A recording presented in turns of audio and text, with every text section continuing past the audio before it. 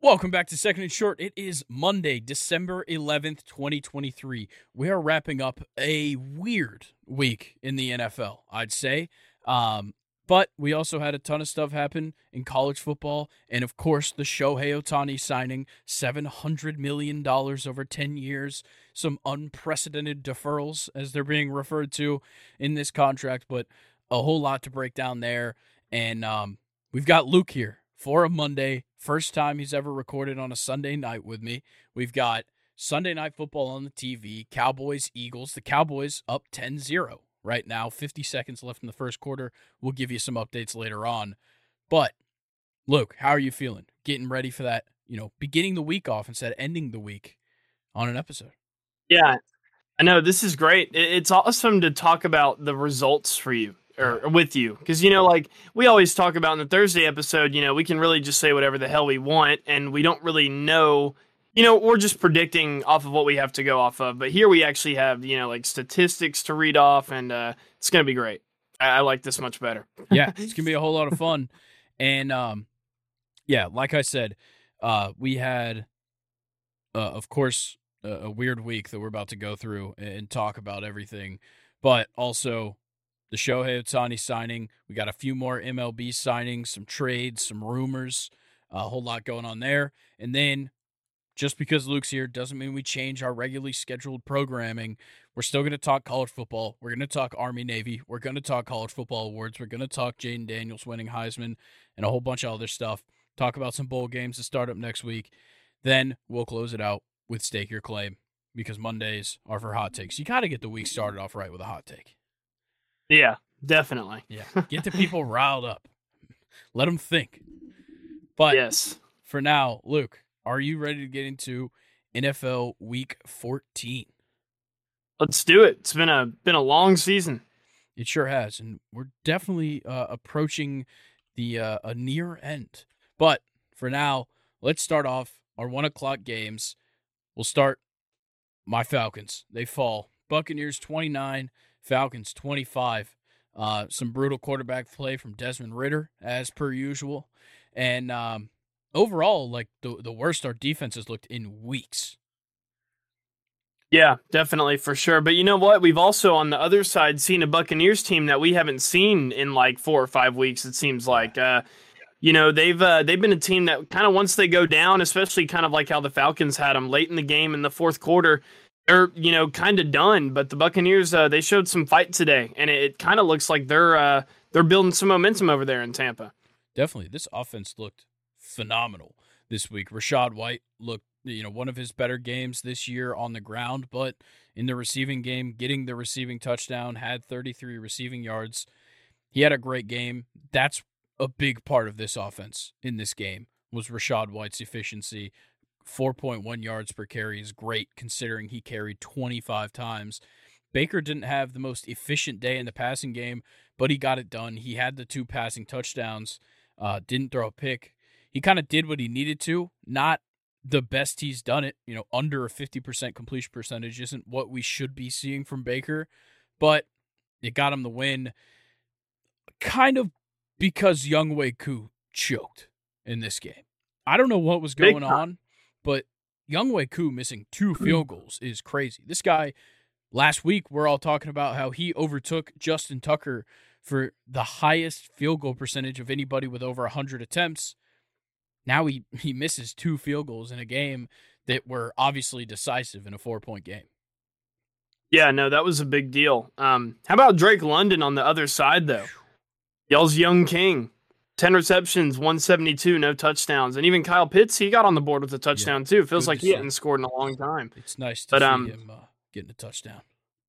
Yeah, and, also on that last drive there, I loved the way that Bijan Robinson just kind of took over the game for the Atlanta Falcons. He showed a lot of veteranship, is the word I'm going to use. And, yeah, it was great on that drive where they scored the touchdown. He had that big run that kind of set himself up, and then he got in the end zone. That was great. You like to see rookies like that putting the team, doing whatever they can to try to get the win. And he's special, man. Yeah, he looked great. I still question some of Arthur Smith's decision making. I question a lot of it, honestly. Like, and this is a game where, like, we had multiple chances to win. That's what bothers me the most is, like, there were numerous times where we could have done things to put points up on the board. Obviously, Younghoe missing the 2 field goals, but just offensively in general, a lot of places where we could have played better, and we just simply didn't. Obviously, Ritter's not quite the answer, and I've talked about this. Me and Colin have said it the last 2 weeks after these wins. It's like, it's amazing when Desmond Ridder doesn't throw too many passes and we run the ball well, how we can play well in a game. Desmond Ridder threw 40 passes in this game. And, like, I get, we're down 2 points, though, at halftime. Like, it's not like we were down by some ridiculous margin that forced him to throw passes. He was passing the whole game. So yeah, not something you want to see if you're a Falcons fan. Yeah, not a big fan of all that. But on the defensive side, all the guys played well.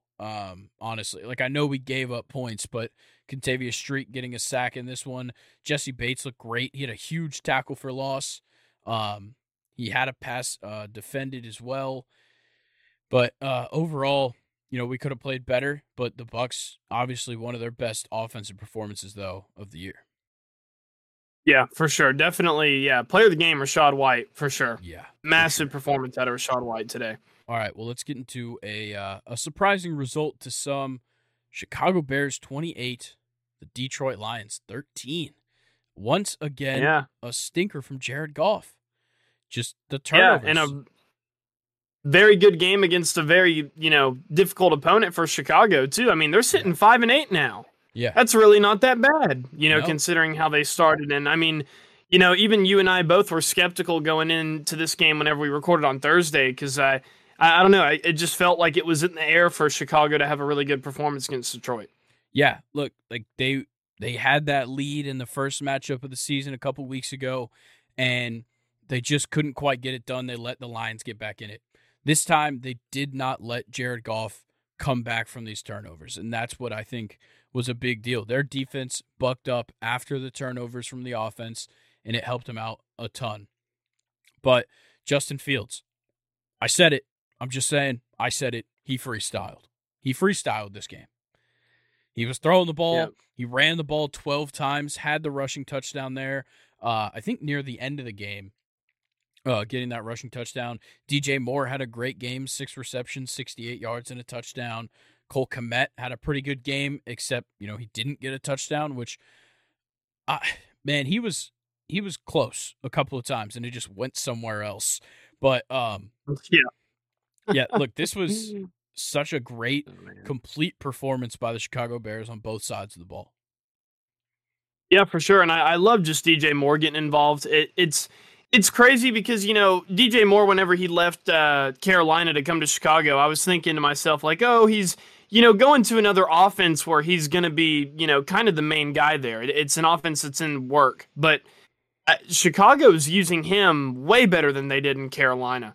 Like, I love to see him getting a rushing touchdown, looking at this box score, and a receiving touchdown. He was just all over the place today. Yeah, I was very surprised when I saw DJ Moore rushing touchdown, but once again, just creative play calling from Chicago that I really like. I'm starting to kind of maybe change my mind a little bit about Eberflus and the guys that he's got in there with him, because what the Bears have started doing, since Fields came back into the lineup, some of the performances they've had have been great, and letting Justin Fields kind of run wild and do his thing is obviously working, because you just beat one of the best teams in the NFL. Yeah, definitely. And I love seeing D'Onta Foreman back in the lineup as well. He's always going to be a big help for Chicago in the run game. And I think another thing I want to highlight here out of the Bears is shutting down Amon-Ra St. Brown and Sam Laporta. Yep. Detroit really, Jared Goff was not playing that well, but neither were the receivers. I mean, none of them here had a standout game. The ball was just going to everywhere. But Amon-Ra St. Brown, 9 targets, 3 receptions. I mean, he was locked up big time. Very much. And then, the run game was kind of working for them, but when Chicago, put up 9 in the third quarter, that kind of changed the pace there and stopped them from being able to give the ball to Gibbs and Montgomery, because both of them, Gibbs 11 carries, Montgomery 10. They both had 66 rushing yards. Gibbs had the rushing touchdown that man, he made that one look easy, I gotta say. But yeah, the fact that the Bears were able to just kind of play to their strengths in this game and beat this very good Lions team is it's a good sign for them. And think about it, like they're not ruining their pick or anything. They've still got the Panthers. Yeah, definitely. Yeah. So on the defense side, though, Jaquan Brisker, holy shit, 17 total tackles in this game, 13 solo, and 2 passes defended. Crazy. Tremaine Edmonds, also a pass defended, and he had a tackle for loss. He had 7 total tackles, but damn, that was quite the performance by the Bears defense. 4 sacks in total for them, in the 2 picks, of course. Did Jaquan Brisker and Kyle Hamilton play safety with each other at Penn State? Kyle Hamilton with the Notre Dame. That's right. I thought he was a Penn State kid, but yeah. Anyway, Jaquan Brisker, second year in the league, he's really stepped up for Chicago's defense. He's definitely been one of the brighter stars for them. And Montez Sweat's still balling out. Had a sack in this one. He's been a great trade. Yeah, he's definitely been a great addition to this team. Anything else about this game before we move on? No, I think we're good. All right. Let's get into the Jake Browning show. Bengals 34, Colts 14. Jake Browning, serviceable. I think that's the biggest what a dumb surprise thus far. Yeah, I mean, if you're a Steelers fan, just turn off the episode. Don't keep up with the NFL anymore. Yeah, you had Baltimore win in overtime. Bengals beat the Colts with the backup quarterback, and I mean the Colts, granted are on one too, but and then Joe Flacco won his game today, which we'll get to all those games later. But yeah, the Bengals are showing a lot of fight here, and I think when Burrow's season's over, isn't it? Yeah. Yeah. Yeah, I don't know. It's coming down to the wire in the AFC North. Not really so much the Ravens, but I'm pretty sure the Bengals, Browns, and the Steelers are all tied at 7-6 right now in the AFC North, which is insane. Wow. Yeah. I have a question. Who is Chase Brown? He had 8 carries that's a good for question. 25 yards, but he had 3 receptions, 80 yards, including, I believe, a 54-yard touchdown. He was their 5th-round draft pick out of Illinois. Meanwhile, Jamar Chase, who I'd go as to say is the better Chase of the two, had 4 targets, 3 receptions for 29 yards. Yeah, and the offense still put up 34. Yeah. Well, I think there was maybe a defensive touchdown. No defensive touchdowns. Wow. Damn. Yeah, just a good performance by the guys. But on the Colts side, like they didn't play bad. They just kept getting stopped. And it certainly didn't help that Matt Gay played like shit. Once again, a bad kicker performance. He misses a field goal. He misses an extra point. Then the Colts score another touchdown, and they go for 2 to make it 14-14. Obviously, it didn't matter because they ultimately lost by 20 points, but tough day for Matt Gay. Yeah, and I mean, the Bengals did a great job against Zach Moss, too. The Colts were definitely missing their guy in Jonathan Taylor today. Yeah. They could have definitely needed him in the run game. And, to shout out some guy on the Colts, Michael Pittman Jr. has really, these past couple weeks, turned it up for them. He's been absolutely showing out. Yeah, he looked great. 8 receptions, 95 yards in this game. But, like, Gardner certainly didn't look bad. 26 for 39, 240, a touchdown, a pick. Got sacked 3 times, but definitely not a bad day for Gardner either. No, not at all. But, yeah, look, the Bengals just kind of keep making do. Like, they're in a serious position to, like, possibly find themselves in a playoff spot. Like, they got the Vikings next week, which we'll talk about the Vikings game this week because, damn, that was a stinker. But they've got the Steelers the week after, which I don't know. We'll see. It seems like Jake Browning has changed a little bit since the Steelers last saw him. But then they have the Chiefs and the Browns. It's not the easiest route through these last 4 games. And also, no.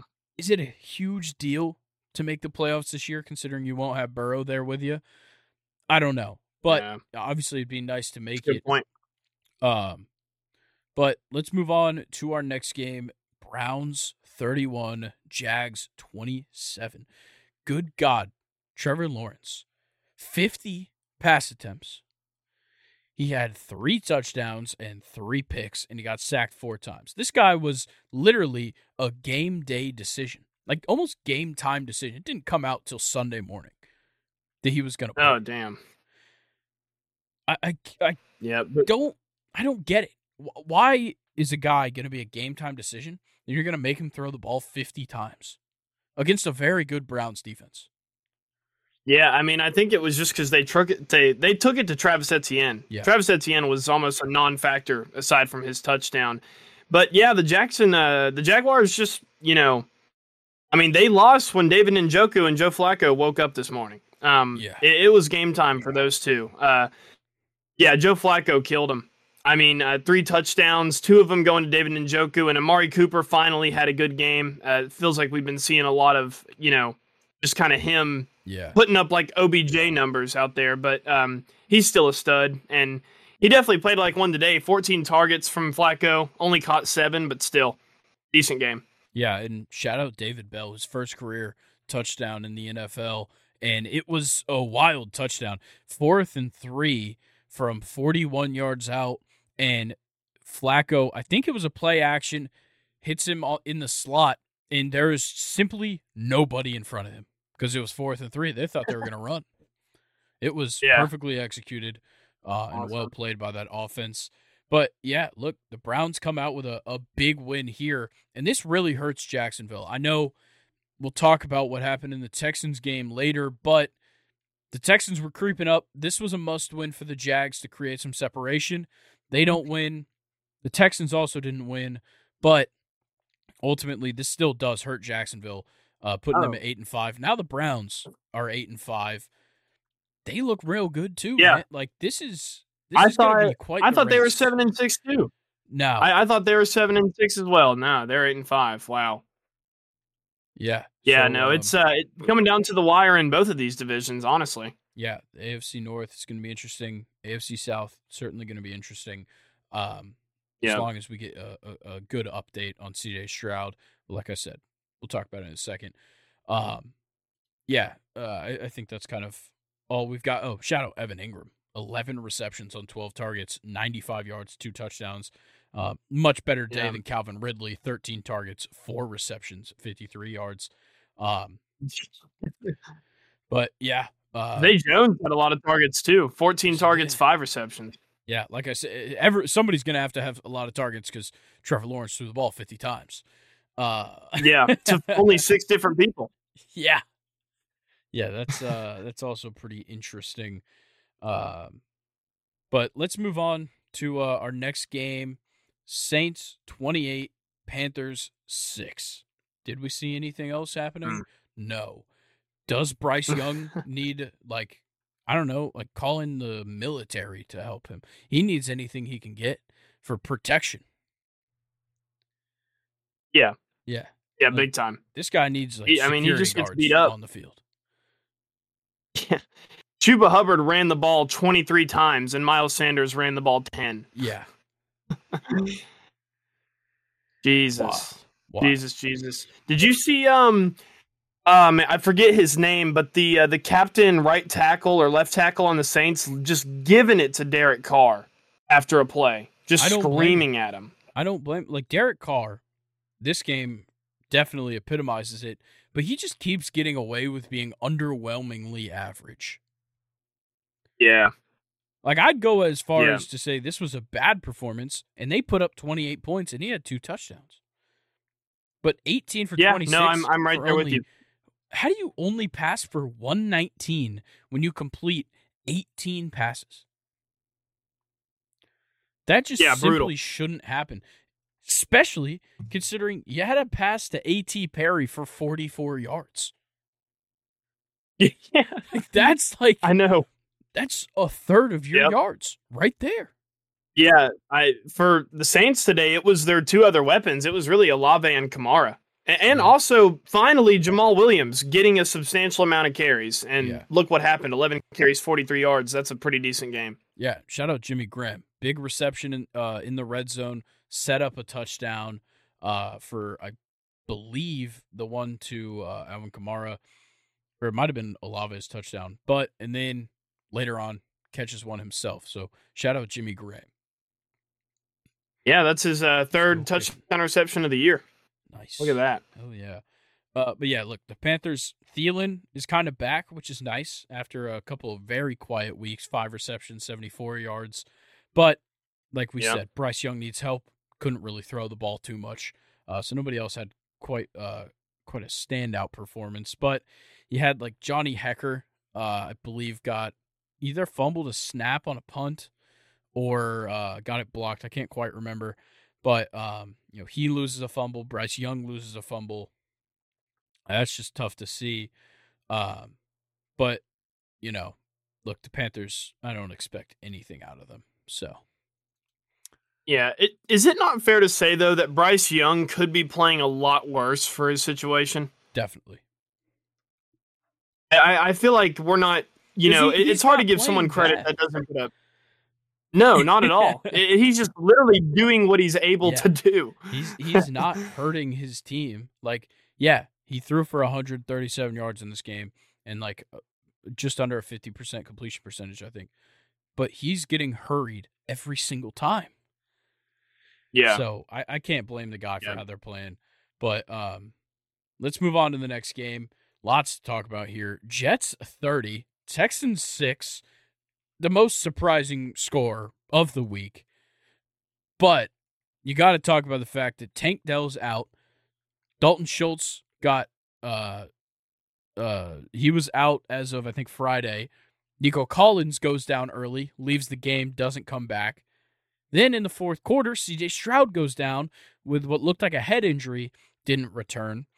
And when it comes down to it, fate just simply was not on the Texans side in this game. No, that CJ Stroud head injury was brutal, though. He hit the ground so fucking hard. Yeah, I'm that was bad. See. So he's in concussion protocol. That's the only update we've gotten, and he's questionable to play next week. But hopefully he's good. That's what I'm hoping for. Yeah, and then, on the Texans, surprisingly, I think it's fair to say that they probably put up one of the worst offensive showcases of all season of any team in this game, which that's not, something that needs to really necessarily be, like, stuck to them. This is just kind of an outlier game for them, but, like, yeah, brutal. I mean, Devin Singletary was your only bright spot in this game. Still looking better than Damon Pierce, might I add. Yes, definitely looking better. But speaking of looking better, Zach Wilson coming out there and just kicking ass. 301 passing yards for the kid, 27 for 36, 2 touchdowns, no picks. Have a fucking day, Zach Wilson. Yeah, Breece Hall, too. Just massive game, rushing and receiving. And shout out Randall Cobb, scored a touchdown today. Yeah, and Garrett Wilson was just sure hands as it could get. I know, 14 targets, 9 receptions. Those ones came down to Zach Wilson. But he was tossing into some tough windows, some real tough spots to catch the ball in general for Garrett. And he was reeling them in, 9 receptions, 108. Yeah, crazy game. But also, how did the first points of the game come from a Randall Cobb touchdown in the third quarter? No, I know. That should not be the case ever. No, absolutely not. But look, the absolutely Jets not. Railing off 30 points on this Texans team. And look, the Texans do have some good things to take away from this. Like Jonathan Grenard, one hell of a game. 2 sacks in this game. I think that put him at 10 for the season. The problem is that your secondary just gave up 300 yards to Zach Wilson. That's something that needs to be addressed. Big time. Big time. Especially when you add guys like Jimmy Ward and, guys last season like Jalen Petrie and Derek Stingley. It needs to get fixed. And they added Steven Nelson. He was a stud corner for the Steelers. So not too sure what happened this game. I don't know. I think all the injuries definitely didn't help the team. But, like, on the defense, your rookies, Henry To'oTo'o and Will Anderson Jr., both don't record a tackle. That shouldn't be happening. I know both of them, pass rushing, But still, they should be getting a tackle in this game. Like, Will Anderson did hit the quarterback twice, so I'll give him his credit. But still, got to see a better game out of your young guys. And obviously, the secondary needs to look a whole lot better. But we can move on from this one and talk about maybe the most exciting one to watch of the week. Ravens 37, Rams 31 in overtime. Wild. Once again, kind of predicted this Lamar Jackson performance. I said, this is the kind of defense that when you're playing, at least as the Ravens, Todd Monken can just let Lamar free, and good God, did Lamar have a day. 24 for 43, 24 for 43, 316, 3 touchdowns. He threw a pick, whatever, but 11 carries, 70 yards on the ground. Just one hell of a day for Lamar Jackson. Yeah, and he had 3 guys that did pretty well for him, too. OBJ with an awesome performance. Isaiah Likely in there with the touchdown. And Zay Flowers kind of had a good comeback game, too. I will say, though, on the other side, we saw Cooper Kupp finally. Kyron Williams is becoming, kind of like just a really consistent running back in this league. Matthew Stafford looked really good, and Puka Nacua looked really, really good. There were a lot of players that played well in this game, honestly. Yeah. This is what we should be seeing regularly from the tandem of Cooper Kupp and Puka Nacua. At least in my opinion. Like, I need to see both of them pushing 100 yards. Like, them combining for, I guess, 199, we'll say 200 yards in this game is how it should be. One of them gets a touchdown, but then you also have Davis Allen in place for the injured Tyler Higbee, who got a touchdown and had 4 receptions for 50 yards, and then Demarcus Robinson, 3 receptions, 46 yards, and a touchdown. This was also a tough week for guys that just needed their fantasy players to score touchdowns because it was the random guys on the team. This had to be the most touchdowns by the least rostered percentage players ever. You've got guys like Chase Brown scoring touchdowns, Davis Allen, Demarcus Robinson, Isaiah Likely, like guys all around the league that make Randall Cobb, like all these guys scoring touchdowns, but your notable guys, Kyron Williams doesn't score a touchdown in this game. Like, those are the guys that aren't scoring the touchdowns. Gus Edwards as well. A shit game for him. But yeah, this one was insane in overtime as well, and the Ravens just keep rolling 10-3. Honestly, depending on how this Sunday Night Football game goes, which is currently 17-3 Dallas, the Ravens could be looking at being one of the best teams in the league right now, or the best team for sure in the league right now. Definitely, after today with the Bills game, definitely better than the Chiefs. Oh yeah, which says a lot. Yeah, that's like one of your team. I think if Philly loses this game, to me, it's Ravens or 49ers is the best team in the NFL. I would throw in the Cowboys in there. That's true. Yeah, I didn't even think about that. They'll be 10-3 as well if they win today. Yeah, it'll be interesting. Very, very interesting. But let's move on to our next game. The start of the 4:00 slate, and one of the worst games in recent times. Vikings 3, Raiders 0. The first game with a 3-0 finish since 2007. You had Justin Jefferson coming back and leaving again. He catches a ball over the middle and just gets pile-driven into his chest. Goes to the locker room, does not return. You had Nick Mullins and Josh Dobbs quarterbacking in this game. Not too sure what happened there. I didn't watch really any of this game. No. Thanks, Josh Dobbs, for taking Justin Jefferson away from the NFL again. Yeah. Yeah, what the fuck, man? That was bad. But somehow 3 points gets it done. Yeah. Congrats to people that bet the under in this game. The line was originally set at 40.5, which is like a pretty average NFL line. Safe to say, a real easy under for those pussies that bet the under. But Alexander Madison had a serviceable game, 10 carries, 66. Nobody had a good game. I guess Max Crosby. That's the only guy that I'm seeing right here that had a good. And Robert Spillane. Shout out Robert Spillane. Greg Joseph, because he scored the only points in the game, but he also missed a field goal. I don't know what the hell happened here. I guess a great game by Ryan Wright, the Vikings punter.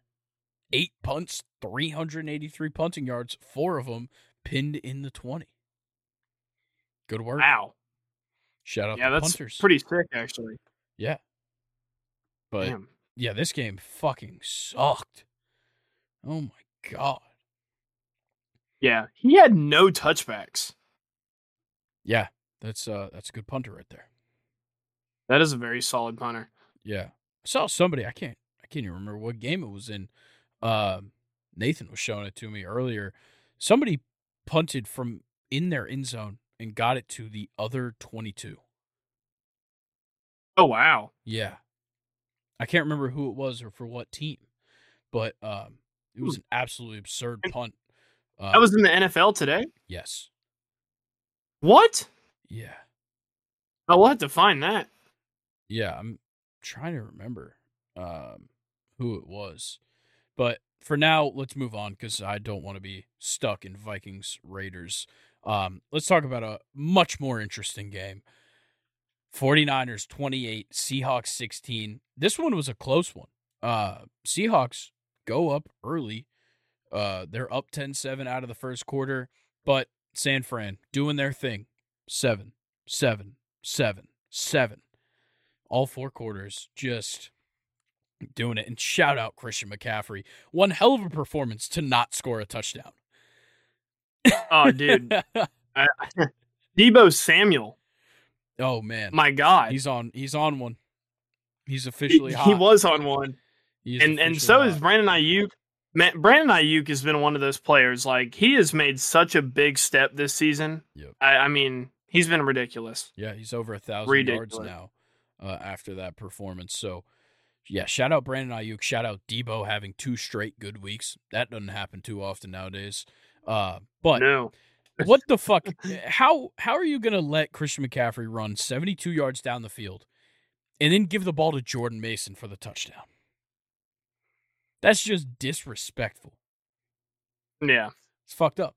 Very disrespectful. For the Seahawks, they were kind of shit out of luck. You know, we're like, I think around halftime of the 1 o'clock slate, we get the news that Geno isn't starting. He's out. Drew Lock is starting.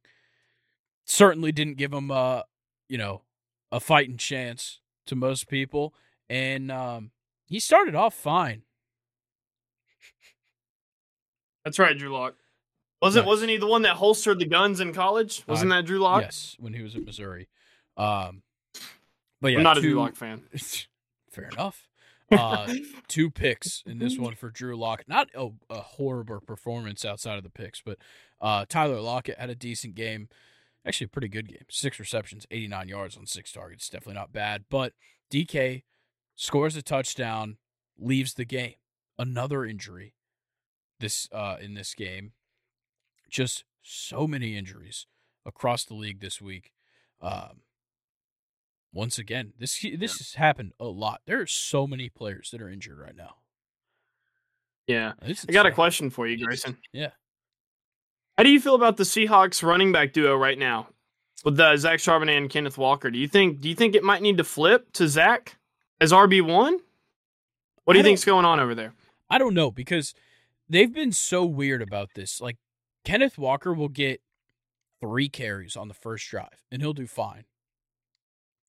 And then they won't give him the ball for 2 more quarters.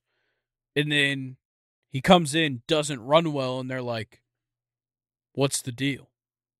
Well, he's just been standing on the sidelines and just standing in the backfield blocking for, 2 hours, essentially.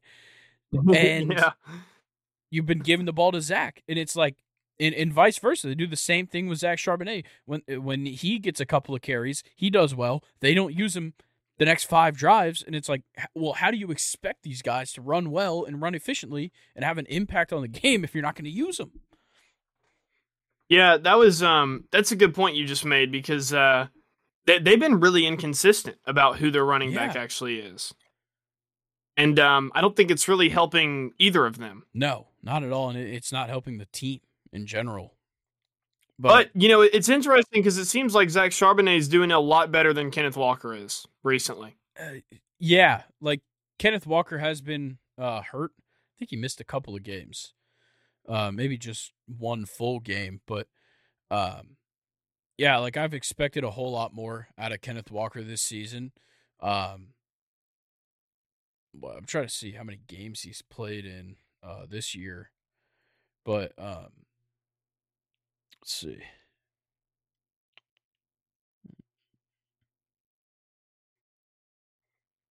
Looks like he's played in 11, I think, 11 or 12 of their games. He's only got 634 yards. Damn. That is not good at all. No, not ideal. Yeah, it's not optimal. Yeah, for sure. So yeah, I think Kenneth just needs to be getting the same kind of carries he was last year, and he would be playing just as well. Like, I think it's just a matter of like you got to give him his chances. Oh, Jesus Christ! Yeah, what happened? I keep hitting this thing behind me, and it's bothering me when I look at my camera and I see it's just like turned 45 degrees. All right, well, let's move on to another real exciting game. Bills Chiefs. The Bills take it 20-17. The Chiefs I predicted game-winning touchdown taken away. Patrick Mahomes loses his mind. But Josh Allen gets the best of him. And shout out to James Cook. Oh my God. Yes. Not even his best day on the ground, but a good one at that. 10 carries, 58 yards. But it's the 5 targets, 5 receptions, 83 yards, and a touchdown for James Cook that tell the story of his fantastic performance where really he was the standout player for the Bills in this game. Yeah, and it seems like towards the end of this season, the Bills have been doing a lot of hanging on. And a lot of that has been because of James Cook stepping up with Josh Allen, I've noticed, in their games. He's been, a real big bright spot for this Bills offense. Yeah, and on the other side, Rashee Rice has had a couple of really good weeks as well for Kansas City. I'm really liking how much he's adding to this offense. He's finally giving them a at least good option. I'm not going to say great option at wide receiver, but when you've got the likes of Kadarius Toney, Sky Moore, Justin Watson, Richie James, Marquez Valdes-Scantling, all sucking, it's nice to have, Rashee Rice and, of course, Travis Kelce. Yeah, no, it's so incredible what the Chiefs have been able to do without Tyreek Hill because that wide receiver spot just has not been good. I mean, you had Juju last year. That's not something to be proud of. Mm-hmm. And I don't know. It's just like it's crazy what Patrick Mahomes can do with just Travis Kelce. Yeah, like it's really mind blowing. Yeah, it definitely is. And considering they also don't have a run game, or at least not a consistent one. And Pacheco was out this week with a shoulder injury, so that didn't help. But yeah, definitely hurt him. The Bills come away with a big victory, puts them at 7-6. They're definitely still in the hunt. They're second in the AFC East. I don't see them catching up to the Dolphins, but they are second in the NFC or the AFC East. So they've definitely still got a chance to make the playoffs. But for the Chiefs, is it weird to say that they need to look out? Like the Broncos are moving. I know. Dude, imagine if the Broncos win the division. Imagine if the Broncos pull off the division. I don't think they will, but 2 straight concerning losses. And what I'd say 4 straight concerning performances. They won the game against the Raiders. They did not look good in that game, despite the they won by like 14 points. They didn't look good until like the very end. Luckily, you have the Patriots next week, which I think we can all go ahead and write that one in for the win. Well, I don't know. We saw Thursday Night Football, but we did. Well, you turned it off, and rightfully so. I can't blame you at all. Trust me, I I was watching the Falcons game. I put on Red Zone. I was like, you know what? I only want to see the things I have to see from that game. So Yeah. I don't need to see the inner workings of Arthur Smith's fucked up mind. But they have Patriots next week, Raiders the week after, and then Bengals, Chargers. The Chiefs have what seems to be an easy road. They could win the next 4 games, finish their season with 12 wins, head on to the playoffs, whatever. The Broncos are not far behind anymore. And that should be concerning to them for sure. Because the Broncos now sit, which were... Actually, let's just go ahead and talk about that game. Let's talk about the Broncos. The Broncos won 24-7 over the Chargers in the division. The Broncos are a game behind the Chiefs right now. And God. That's going to be huge because the Broncos, yes, they do have to play the Lions next week, but they have 3 of the same opponents: Patriots, Chargers, Raiders, after the Lions. If they somehow pull one off against the Lions, who are not on a good streak right now, that would be huge for them. Yeah. Massive. No, I don't know what it is, but and maybe you can help me out too, because I think you're kind of feeling the same thing. Why does it feel so good that the Broncos are winning and like just playing good football? I don't know. Like, why do we love talking about the Broncos so much? Yeah, I think it's just like a redemption story. Last year was so painfully bad. The start of this season was so painfully bad. You lost 70-20. And then all of a sudden, they just seem to have figured things out. And I think they do have a couple of guys on this team that are likable. Obviously, I've said this many times before. I hate the person Russell Wilson. I like watching him play football, especially when he's playing good. I like Javonte Williams a lot. Obviously, I'm invested in this team because I have Javonte Williams and Courtland Sutton. Courtland Sutton loves his long touchdown a game. Just one of them. He only got 4 targets. Yeah. He only got 4 targets, 3 receptions, 62 yards, and a 46-yard touchdown. And, like, there's other guys to root for on this team. Obviously, Marvin Mims is a very exciting player to watch. There is no better name in the NFL than Lil Jordan Humphrey. And Jerry Jeudy needs a redemption story. I think we're all looking for it to start. It hasn't. But damn, could this team be so good if their players just played consistently? Yeah, and I want to talk about something on the other side because we had a standout performance from a guy who's just been dogged on all season long, Quentin Johnston. How about it? 3 receptions, 91 yards on 4 targets. You love to see it. Yeah, I mean, all he needed was Easton Stick to play quarterback. Yeah, that was exactly also, what he needed. Another injury. Justin Herbert goes down second quarter, I think, right before the half. Wasn't having a good game up to that point, but I think it was a hand injury, I believe. Finger injury, hand injury. Yeah, no. Yeah, I'm going to have to find a different quarterback, Grayson. Yeah, fantasy. Well, I'm glad you didn't have a different one this week. Yeah, I had C.J. Stroud in another league, too. That's tough. That is tough. Yeah, same day. That is brutal. But yeah, look, the Chargers just simply aren't good enough. Of course, Herbert being out hurts them, but honestly, Easton Stick didn't play that bad. 13 for 24. Eckler had a good game too. Yeah, Eckler, not too bad. He was definitely a reliable passing option this week, which is what he should be more often for this team. Gerald Everett had a couple of big plays on screen passes that he was just able to fight for some yardage. And then, like you pointed out, Quentin Johnston, fantastic game. And Keenan Allen just kind of doing his thing. Nothing too great out of him, but 6 receptions, 68 is definitely not bad. Yeah, for sure. On the defensive side, though, the Broncos' defense looks absolutely phenomenal. 6 sacks in this game. Nobody got 2.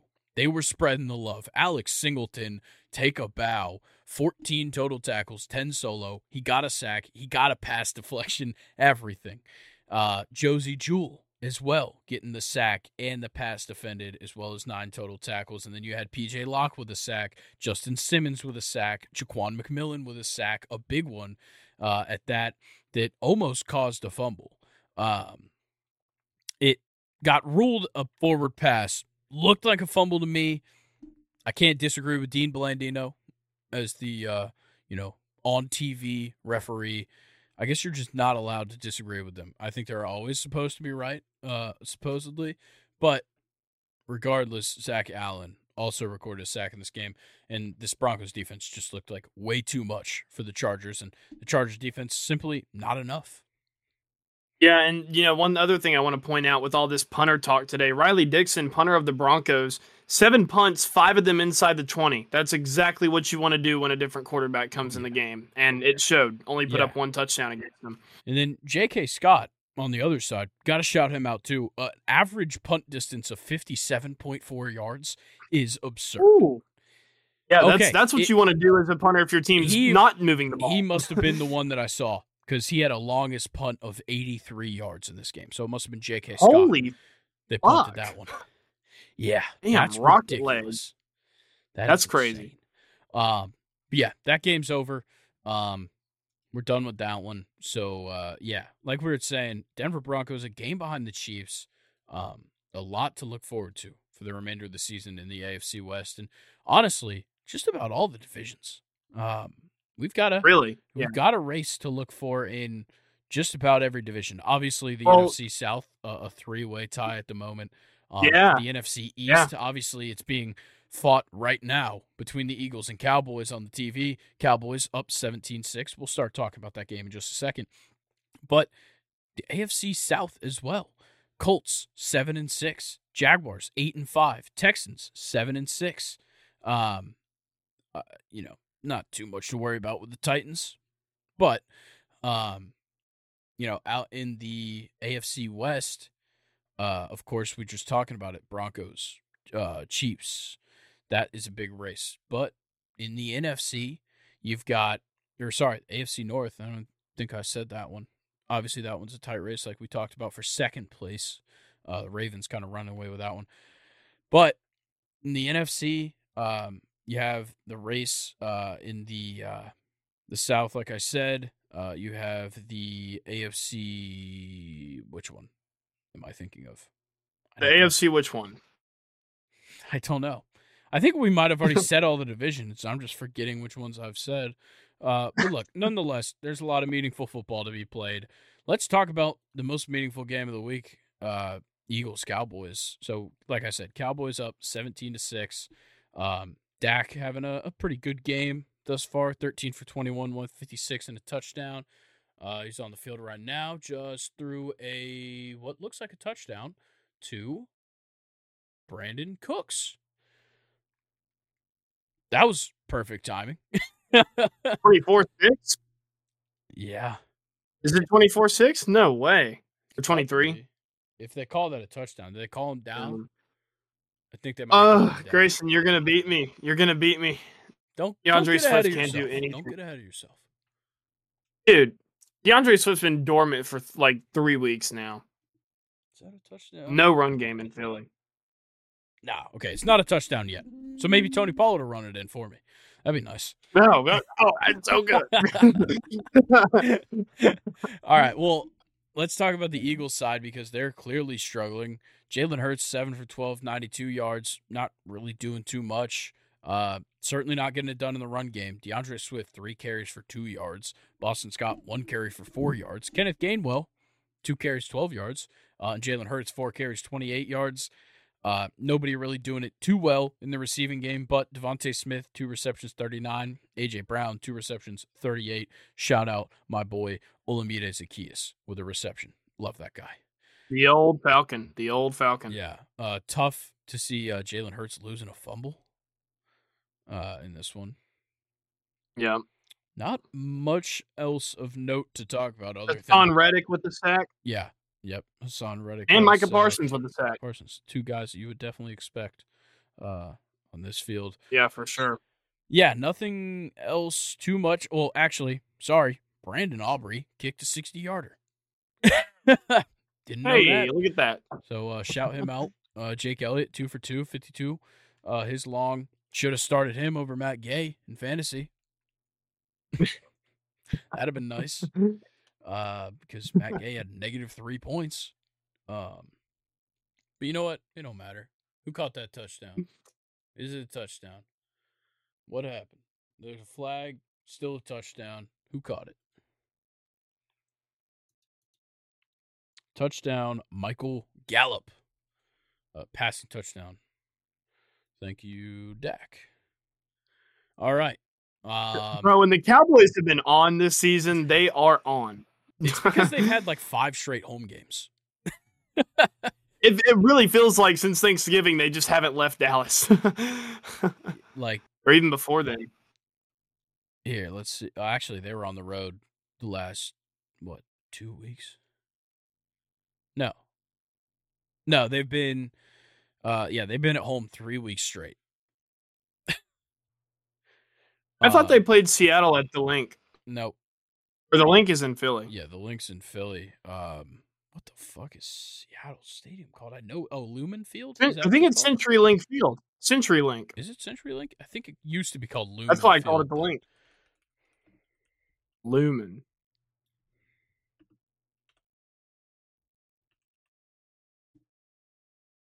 Yeah, it's Lumen Field. It used to be called CenturyLink Field. Okay. Yeah, I knew. I'm just an old timer. I did an assignment early in the semester about it, but I'm not getting into that. Yeah, Eagles or Cowboys up 24-6, 20 seconds left to the half. We'll update you as necessary, but let's talk real brief. We already heard our previews of the 2 Monday Night Football games on the Friday episode. If you haven't, pause this, go listen to that one. Come back and hear how our minds have changed. But, I don't think there's much changing on the first game. Titans-Dolphins. The Dolphins are going to wipe the floor. Yeah. Like I said, I mean, the Titans had a really good game on the ground last week, and that's really going to be their only way to stop the Dolphins this week. I know Spears and Henry were coming off of a really good game. That's what you're going to have to do to keep that air raid offense off the field is just run the ball down their throat and score touchdowns, but make your drives be long. Yeah. But they're not going to be able to do that against Miami. I think your best bet is to rush 3 and send, one person on everybody except Tyreek. Just put everybody else on Tyreek Hill. Yeah. Yep. I think that's your safest bet. Put DeAndre Hopkins on Tyreek Hill. Yeah, fuck it. Put Derrick Henry on him.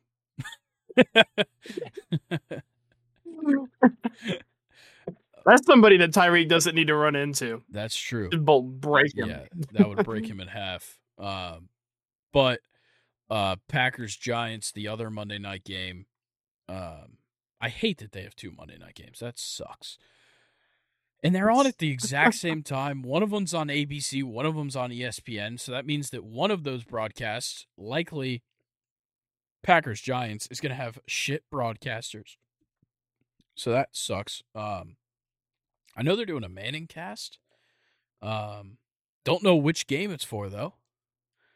Probably the ESPN one. I think they're through ESPN. Yeah, but ABC is part of ESPN. Oh. Well, ESPN and ABC are part of Disney. Are we a part of Disney? I feel like everybody's a part of Disney. I'm not the biggest Walt Disney fan. Don't really agree on a lot of ideas, but we could talk numbers. We can talk numbers for sure. Talk numbers. Money talks. But considering I just got done with Hanukkah dinner, the Walt Disney Company doesn't quite align. But it's too late now. But if you had any Cardinals or Commanders, I hope they're on your bench in fantasy because they're on bye. Sorry, Packers-Giants. I tried to forget about that game. Who's gonna win? Tommy Cutlets or Jordan Love? I don't know, man. I feel like both of these teams are kind of in like a pretty. They're good momentum right now. Yeah, they're red hot garbage right now. That's what I'd say. So like they're on fire for shit. Like they're the shittiest teams to be so good right now. I think I may have predicted the Packers to win, but right now I'm kind of feeling the Giants. Yeah, in a little upset action. You're rocking Tommy DeVito. Yeah, the Italian. Yeah, fuck yeah. Yeah. I'm still going Packers. I think Jordan Love's looking great right now. So yeah, Packers, fuck the Giants. All right. Well, get into some MLB news then. It's the end of week 14 for now. Obviously, like I said, if we have any updates, this game just went to half, but if we got any updates, we'll let you know. Luke, there's a whole lot going down, and let's be honest, the only thing that matters is Shohei Ohtani to the Dodgers, 10 years, $700 million, the most expensive contract an athlete has ever received from a team in any sport. That beats out Cristiano Ronaldo to Al Nassr. That beats out Messi's extension from Barcelona. Shohei Ohtani. In baseball. Good MLB, for him. This dying sport, most expensive contract athletes ever received. Yeah, but then read the fine print and you're like, oh, he's going to be a Dodger. Yeah, that's what sucks about it. But then again, if you read the fine print on Ronaldo's contract, I'm sure you wouldn't be happy. But there's a lot of things you can't talk this about. This one's crazy. And like, what's even crazier is that like the Dodgers, and partially it was Shohei's, kind of part of his idea was to defer a lot of the money later down the road. To where over the next couple of years, they're only going to be, when it comes to like the luxury tax and what kind of soft cap hits and all the annoying shit about baseball and paying players comes into play. The Dodgers are really, on the accounting side for the MLB, paying $27 million a year when it comes to the cap hit over the next couple of years. Christ. So they finagled that shit perfectly. And like I said, unprecedented deferrals is the terms they've been using. And to be moving that much money around, it is certainly unprecedented. Fun fact, this one from Foolish Baseball, one of my favorite accounts when it comes to anything. Shout out Foolish Baseball. One of the GOATs when it comes to baseball content on YouTube. Shohei Ohtani's deal beat out Mike Trout's, at the time, record-breaking deal by Alex Rodriguez's, at the time, record-breaking deal in total money. Those are two high-dollar athletes, too. Oh, yeah. I think Mike Trout's was 460 something, or maybe 420 something, and A-Rod's was like 260 something. Well, then wouldn't it still be more than? Oh no, it wouldn't be more than Manny Machado and Mike Trout. Yeah, Manny Machado got 350. Yeah, over 5, maybe. No, definitely not 5. Yeah. I think it was over 7.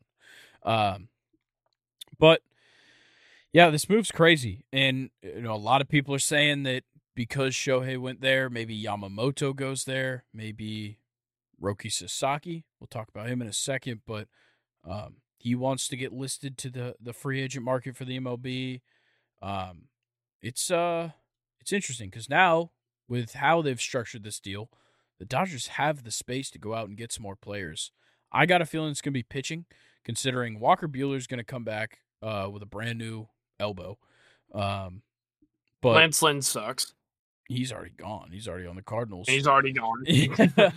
But like, we got to replace him. After that, it's a lot of inexperienced guys because Kershaw's still out on the market. He still hasn't re-signed, and I'm still, my feet are in the sand. He's going to the Rangers, I still think.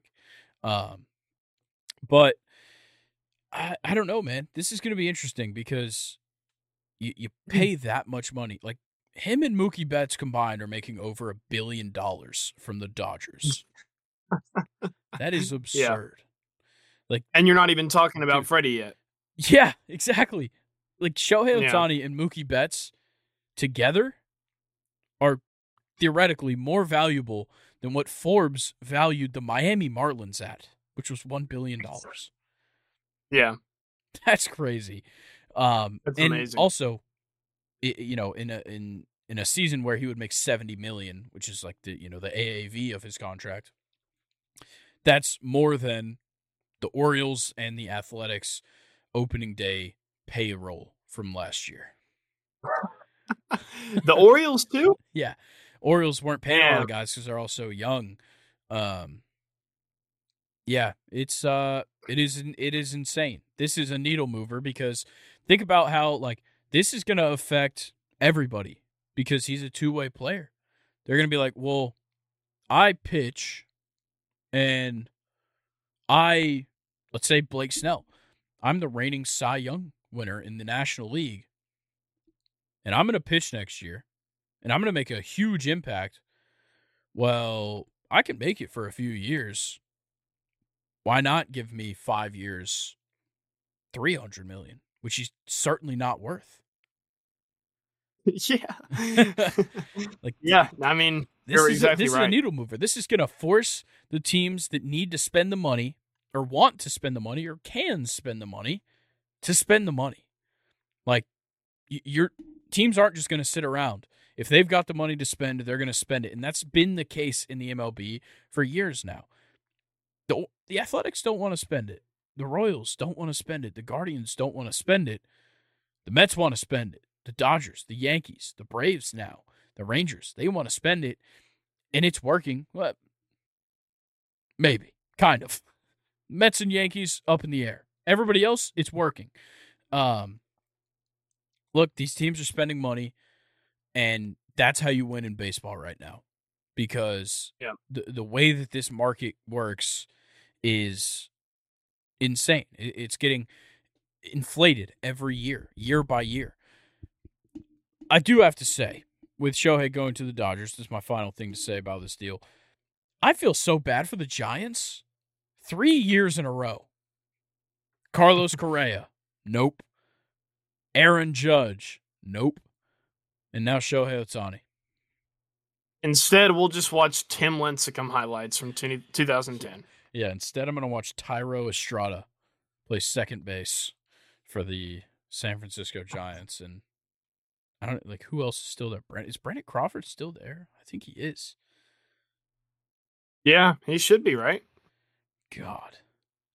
That's got to be just a sad existence. Camilo Doval.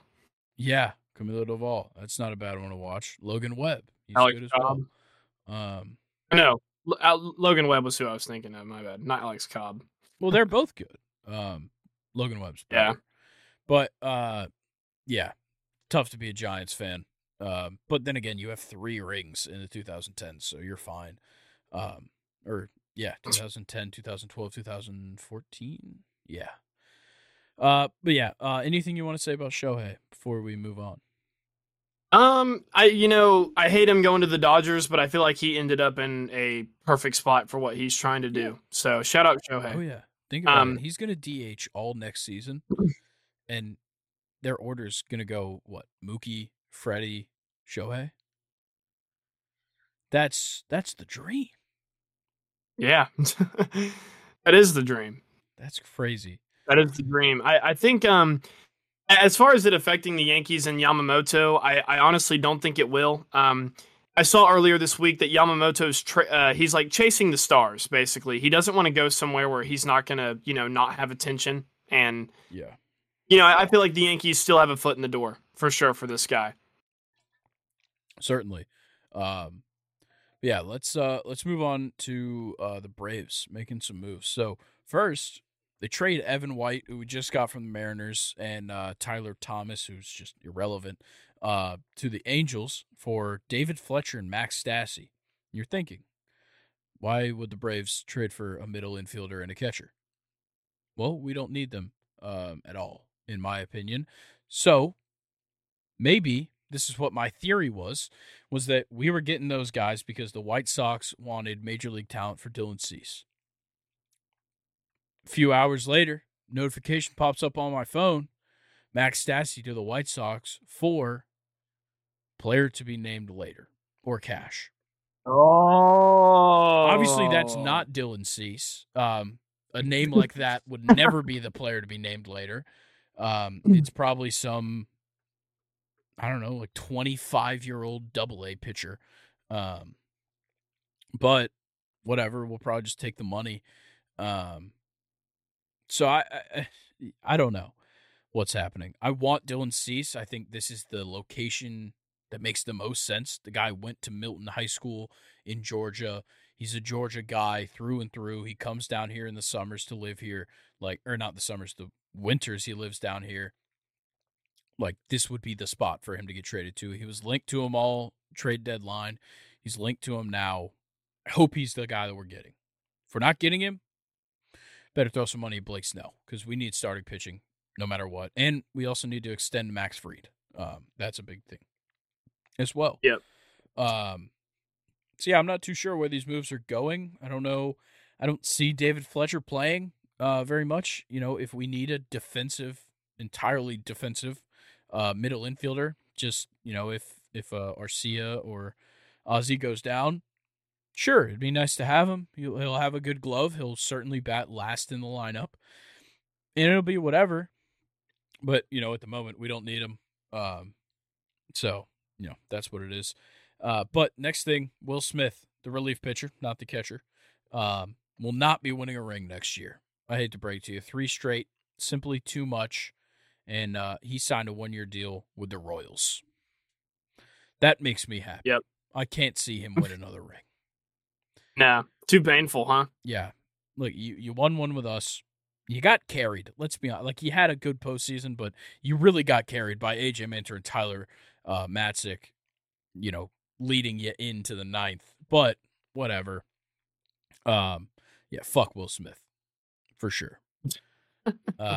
Next thing, though, the Red Sox traded Nick Robertson and Victor Santos to the Cardinals for outfielder Tyler O'Neill.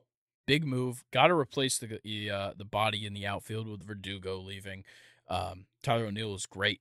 He hasn't had the best seasons, last year, even really the year before that, but strong player, fast in the outfield, great glove, great arm, and he is going to hit moonshots in that small fucking field at Fenway. So yeah, is this Paul O'Neill's son? I don't know. I have wonder if it is. No clue. Let's pull up his Wikipedia page. Nah, it doesn't look like it. Yeah, it doesn't appear to be.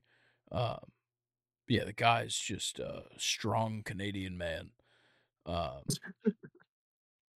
And yeah, he's gonna work well in Boston. So I like that Awesome. move a lot. But next rumor, let's get into, well, I guess not the next rumor. Let's get into the rumors. The D-backs are likely to be signing JD Martinez. A little reunion for JD Martinez. Don't want to say anything. I called this. Whatever. When me and Colin made some predictions, I said the D-backs for JD Martinez. And yeah, I don't know. We'll see if that one pans out, but I like it. I like that the D-backs are getting out there looking for a DH. That's something I think they were missing last year, and me and Colin kind of talked about that. I think me and you might have talked about it a little bit as well early in the free agency.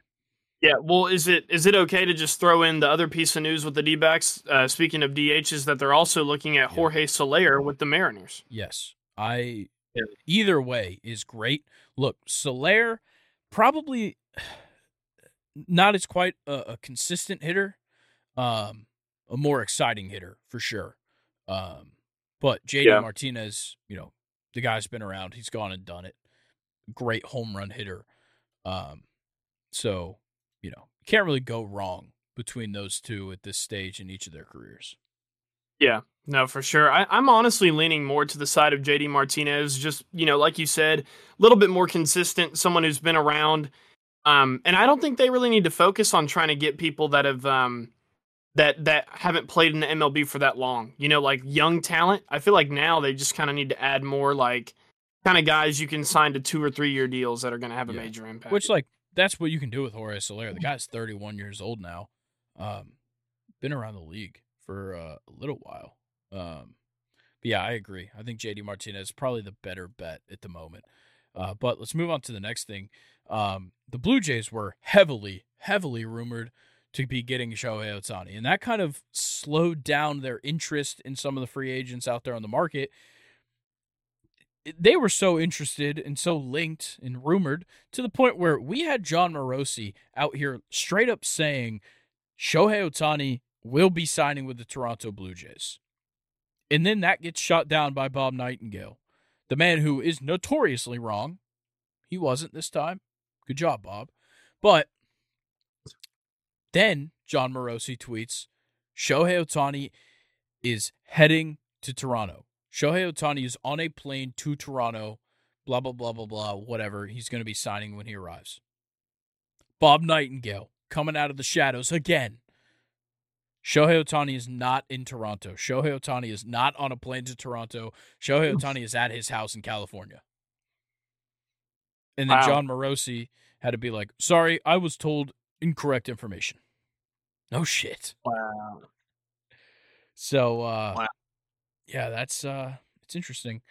But now that the Blue Jays are free of the shackles of trying to get Shohei Ohtani, they might re-sign Matt Chapman.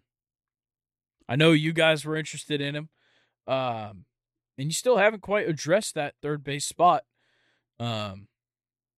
So what are you thinking? Now that Jeimer Candelario is already off the market, Matt Chapman's definitely the best guy to go after. Yeah, no, definitely. I'm super bummed out. I kind of feel like with this information, I feel like it's going to be Cody Bellinger now. Yeah. Not at third base, obviously, but because now I think the Cubs are going to be really, really going to re-sign him, like trying real hard. Yeah. I don't know. We'll have to see, but no, you're exactly right. No, we have not addressed third baseman. Yeah. No clue what's going on there. Yeah, it's going to be interesting. I think I can't quite remember, but I know there's a couple of guys available. Maybe they're wanting to bring up like Trey Sweeney or that. Oh my gosh, not Volpe. There's another guy that plays over there. Is it Oswald Peraza? Yeah, I think it's Oswald. Can he play third base? Peraza. I don't know. I'm gonna be honest. Kind of ignored. Yeah, and I know Oswald Cabrera I think can play. Oswaldo Cabrera can play third base. Yeah, he can. Too. So who knows? DJ LeMahieu could play third. Yeah. He just play anywhere. Sucks. He declined heavily last year. Yeah. All right. Well, this next thing is a big deal to me. Jordan Montgomery is now likely to not re-sign with the Rangers. So a lot of people thought, yeah, I know. But a lot of people thought that he was just going to go back. They won a World Series. He was a huge part, possibly the most important pitcher in that rotation when it came down to the playoffs. And, yeah, like we'll see what happens, but it's kind of crazy that he's not going to go back. And I'm not saying he's not gonna, it's not out of the cards, but considering we're a few months in, a lot of times the guys that are going to re-sign with their team don't wait this long. Yeah. So very true. It's interesting. I would love to see him in a Braves jersey. For sure. Yeah, that'd be fantastic for you guys. But some of my favorite news, Roki Sasaki has requested to be posted to the MLB's free agent market. So we have a huge, huge influx of Japanese and Korean talent getting into the free agent market this year. And it's all like headlining kind of guys. Like last year, we had Masataka Yoshida, we had Kodai Senga. That was kind of the headline. Seiya Suzuki 2 years before that. And then, of course, just what? Now it's like 6 years ago. Shohei Ohtani. Something like that. Wow. And this year, so many names. Obviously, the big one, Yoshinobu Yamamoto. If Roki Sasaki ends up here, there's been talks about Munetaka Murakami as well, trying to get posted. More likely going to be next year. Then you have Shota Imanaga, as well as I'm forgetting the KBO guy. I can't remember what his name is. But he's a insanely good center fielder that won the Rookie of the Year 2017. He was the MVP in 2022. And since he started, he has won the Silver Slugger the Gold Glove in center field, or the KBO equivalent of the Gold Glove in center field every year of his career. Is it Jung Hoo Lee? Yes. Yes, that is him. Yeah, he's actually an older guy. Yeah. Oh, wait, is it? Then maybe I'm thinking of somebody else. No, this guy plays for KBO too. He bats like .318. Maybe it is Jung Hoo Lee. I don't know. There's some guy that won Jung-Hoo Lee's 25. Yeah, I'm just now seeing that. I thought it said 1988. Not 80, not 98 for whenever he was born. Gotcha. Yeah. He's played a ton of center field, played in the World Baseball Classic, batted .429 in his 4 games in the World Baseball Classic. That's pretty good. Yeah. Oh, I don't like that. He's drawn some comparisons to Ender Inciarte. Yeah. Ugh. Which, okay, if we're talking Wow. prime Ender Inciarte, like 2017, 2018 Ender Inciarte, for sure, he's going to be a great player if he does that every single year of his career. If he does what Ender Inciarte did in his career, he might as well just stay in Korea. He's not going to be over here long. Oh, wow. Okay, so his father is a retired KBO legend, whose nickname was Son of the Wind. And his nickname, Jung-Hoo Lee, is Grandson of the Wind. I love that. That's great. That's awesome. Yeah. Bunch of other guys that are listed to possibly coming over to the MLB. So that's cool. Yeah, I'm excited. If Hiroki Sasaki does actually get over here, that'd be crazy. He pitched a 19 strikeout perfect game, and he's only 22. The guy's crazy. He throws hard as shit, if I am remembering correctly. Like he is insane. Yeah, okay. I've got his NPB stats pulled up right now. Last season, 2023, he had 135 strikeouts in 91 innings pitched. Yeah, I was looking at it too. Wasn't it like a sub-2 ERA also? Yeah, 1.78 ERA. He's never had a ERA above 2.27. That's like all-star closing pitcher. Yeah. ERA. That's crazy. Wow. Okay. Next thing, though, let's move on. The market for Josh Hader could be heating up with Ohtani's deal being done. So I think a lot of people were halting on Josh Hader just because they know he's going to cost some money. So the big teams that need a big closer were also probably looking at Shohei Ohtani. Now that money is all freed up. And looks like we could see a Josh Hader deal and a Yamamoto deal within the next couple of days. Yamamoto is going to be doing a kind of a little tour around the nation, is what I'm hearing. Talking to some different teams, courting his future suitors. But for Josh Hader, dude, the Braves should fly him to Atlanta. they should bring Yamamoto to Atlanta. Give him a tour of the city. Put him in Magic City. Get him some lemon pepper wings. Was the big boy and Andre 3000. Yeah, do the same for Josh Hader as well. Yeah. I'm sure Josh Hader would appreciate it. He's just, regular old dude. Pretty much. Yeah, except he throws very hard. And did give up a huge home run to Freddie Freeman. On numerous occasions, actually. Don't have to talk about that if he wants to be a Brave. If he doesn't, we can talk about it all we'd like. But let's move on to the next thing, though. D-backs and Mariners eyeing Jorge Soler. Obviously, we talked about the D-backs, but the Mariners as well are a team that needed DH this year. I think, to me, the Mariners seems like the best fit for Jorge in my mind. Yeah. JD to the D-backs, Jorge to the Mariners. Yeah, and I think Jorge has definitely got, I know we just talked about he's 31 years old, but I think he fits in with a young team better. He fit in very well with the Braves and the Marlins, both super young teams. Mariners, super young core that they've got going out there. I think he just kind of fits in with that group a lot. You get some veteran leadership as well.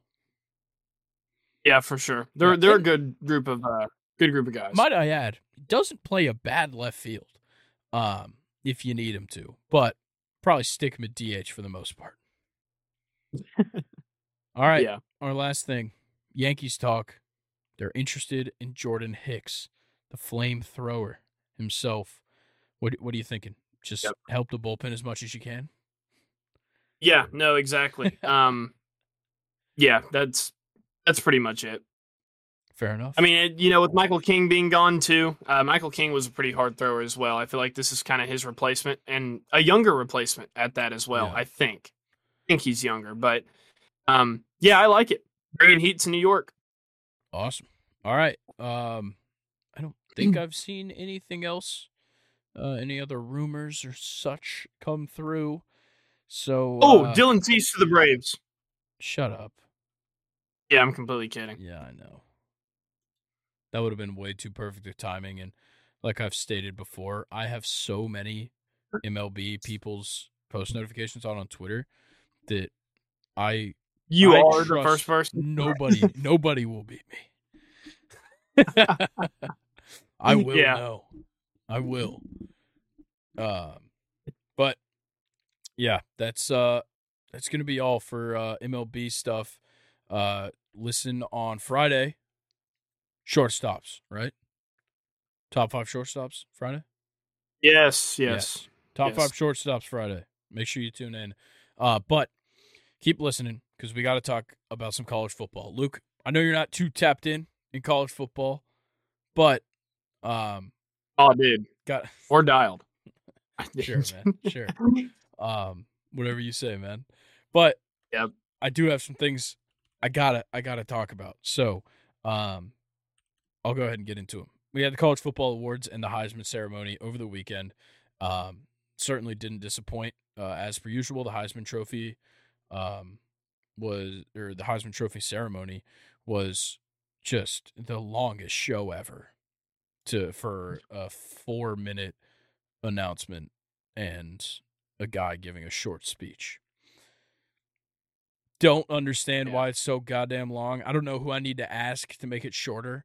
I don't know if I need to write my local senator or something, my local representative in the U.S. Congress to get that cut down, but I can't do it again. I'm never watching that whole ceremony again. I didn't do it this year. I've done it probably every other year. I've watched that whole thing, and it's literally just like, let me suck this guy's dick. Let me suck this guy's dick. That's going to get clipped out of context now. And I fucked up there. Don't clip that. There's so many dicks. Don't clip that. Please don't. And I'm saying this to myself because I am the person that would clip this if anybody were to. But I have a feeling that this is now a clip that Nathan is going to have on his phone, and I will be constantly reminded of. So let's just forget that. I'm not going to edit it out. I'm not a bitch. But yeah, it's essentially a dick sucking competition. It's just like you're the best at. No. Well, Jaden Daniels, I guess, is. He won the Heisman, in case you didn't know. He also took home the Walter Camp Award, the Davey O'Brien Award, and the Johnny Unitas Golden Arm Award, and I believe AP Player of the Year. So yeah, all that went to Jaden Daniels. The Maxwell Award went to Michael Penix. The Bolitnikoff Award went to Marvin Harrison Jr., a.k.a. Maserati Marv. For best wide receiver in the country. The Doak Walker Award went to Ollie Gordon II of Oklahoma State. Guy was absolutely phenomenal. Brock Bowers wins back-to-back John Mackey Awards for the best tight end in college football. This was surprising. Yeah, considering the I did not expect. Yeah, and even when he came back, he was still kind of playing hurt and not really putting up numbers. I was surprised to see him do this. Definitely. First player to win 2 of them in college, so that's big. And then your AP Coach of the Year, Kalen DeBoer of the Washington Huskies. Overall, I don't have a single problem with any of these. I think it was nice to see. So I believe the order of voting for Heisman was Jaden Daniels 1, Michael Penix 2, not by that wide of a margin, at least as wide as we've seen in recent years. But Bo Nix was 3, Marvin Harrison Jr. 4, and then Jordan Travis was actually 5, just on the outside looking in.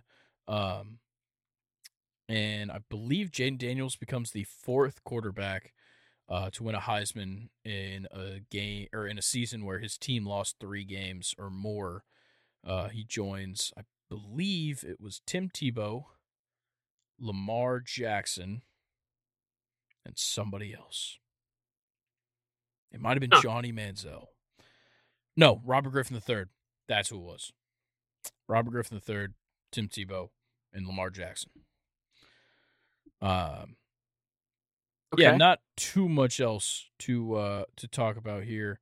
It was nice to see Jordan Travis being 5th in Heisman voting, considering he missed those last, pretty much 3 games of the season with that bad injury that ended his season against North Alabama, which still fucking pisses me off. That he got hurt against a fucking shit little school on homecoming or senior night or whatever it was. Whatever. I'm done being pissed off about that. But yeah, that was the awards. We'll move on to the transfer portal. I want to talk about it because it's absurd. It's only been open for a week. You could only go enter the transfer portal as of last Monday. There's more than 1,500 players in the transfer portal in college football. Might I remind everyone, there's only like 160 FBS schools. Wow. Yeah. FBS. I think there's like 300 something Division I. It's not a lot to choose from. And, no, not at all. Yeah, and to make it even harder, there's 106 quarterbacks in the transfer portal. Jesus, and there's plenty of schools that have their starter. Like, yeah. But some of the notable quarterbacks being DJ Uiagalelei from Oregon State, he's leaving. Riley Leonard from Duke is leaving. Dylan Gabriel leaving Oklahoma. Cam Ward leaving Washington State. Kyle McCord, after his first season at Ohio State, only lost 1 game. He's heading out as well. And then he'll be a true sophomore next year. Dante Moore leaving UCLA. Brock Vandagriff already committed to Kentucky. He was the backup for Carson Beck at Georgia. This one was an obvious move. Him and Carson he's never going to jump Carson, at least after what we saw from Carson this season. And then looking ahead, Dylan Raiola, the number 1 quarterback in the class, is going to be on campus next year. He'll be redshirting then and probably take over right after Carson leaves. So Brock just really didn't have a spot. Too. Yeah, Gunnar Stockton's also really good. But Dylan Raiola's that guy's different, man. So yeah, we might see him jump some people.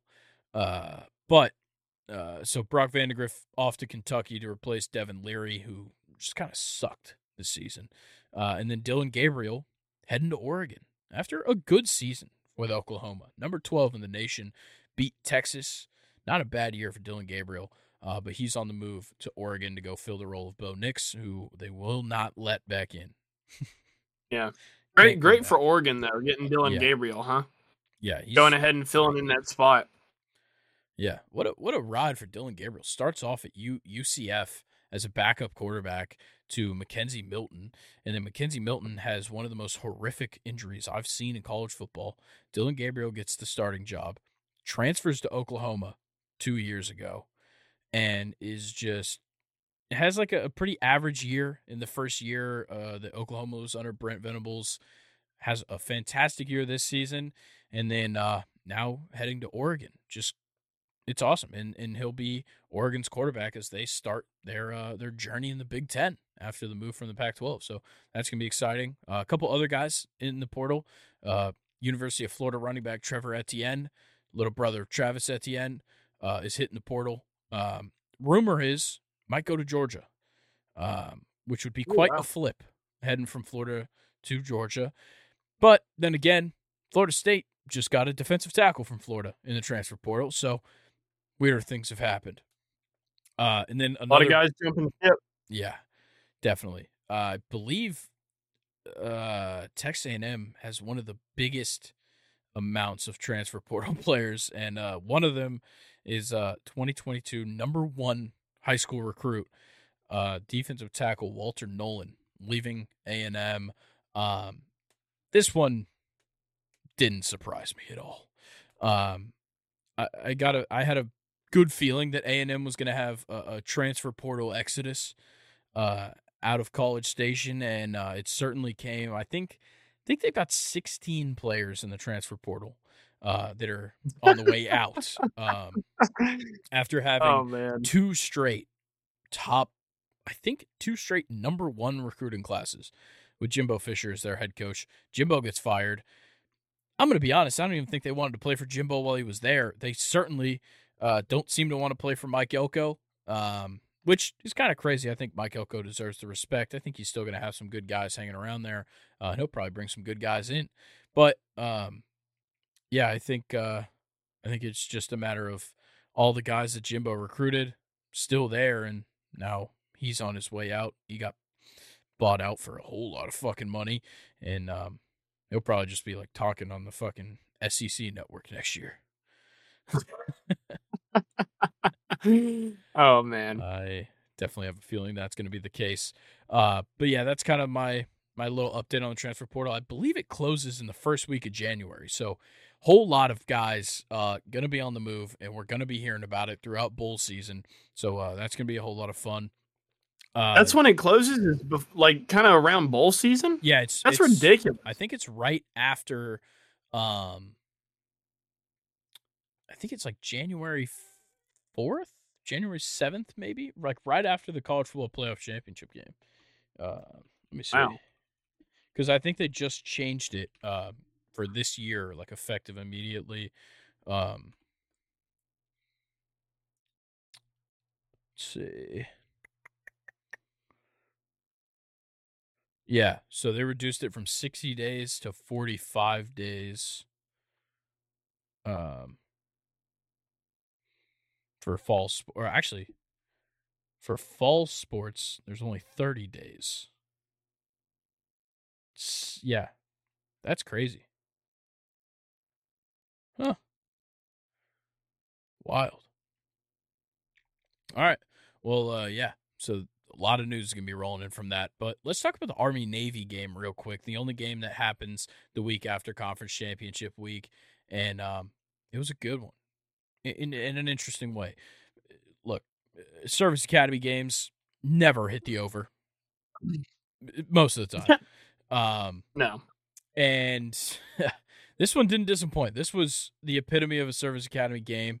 And when it came down to it, Army did get the win, 17-11. Weird score already. But the weirder thing is that the over-under earlier in the week was set at 27.5. A lot of people betting that 27.5 early in the week, but by game time, it was a 28.5 over-under.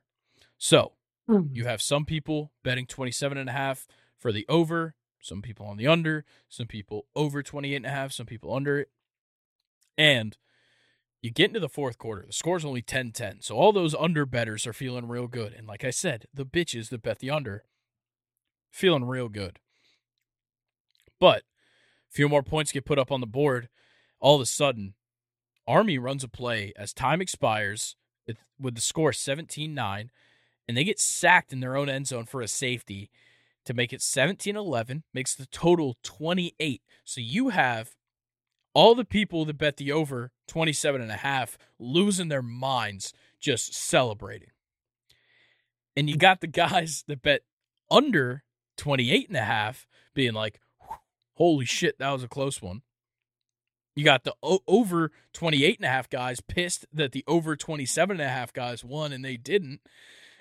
You got the under 27.5 guys pissed off that they didn't win.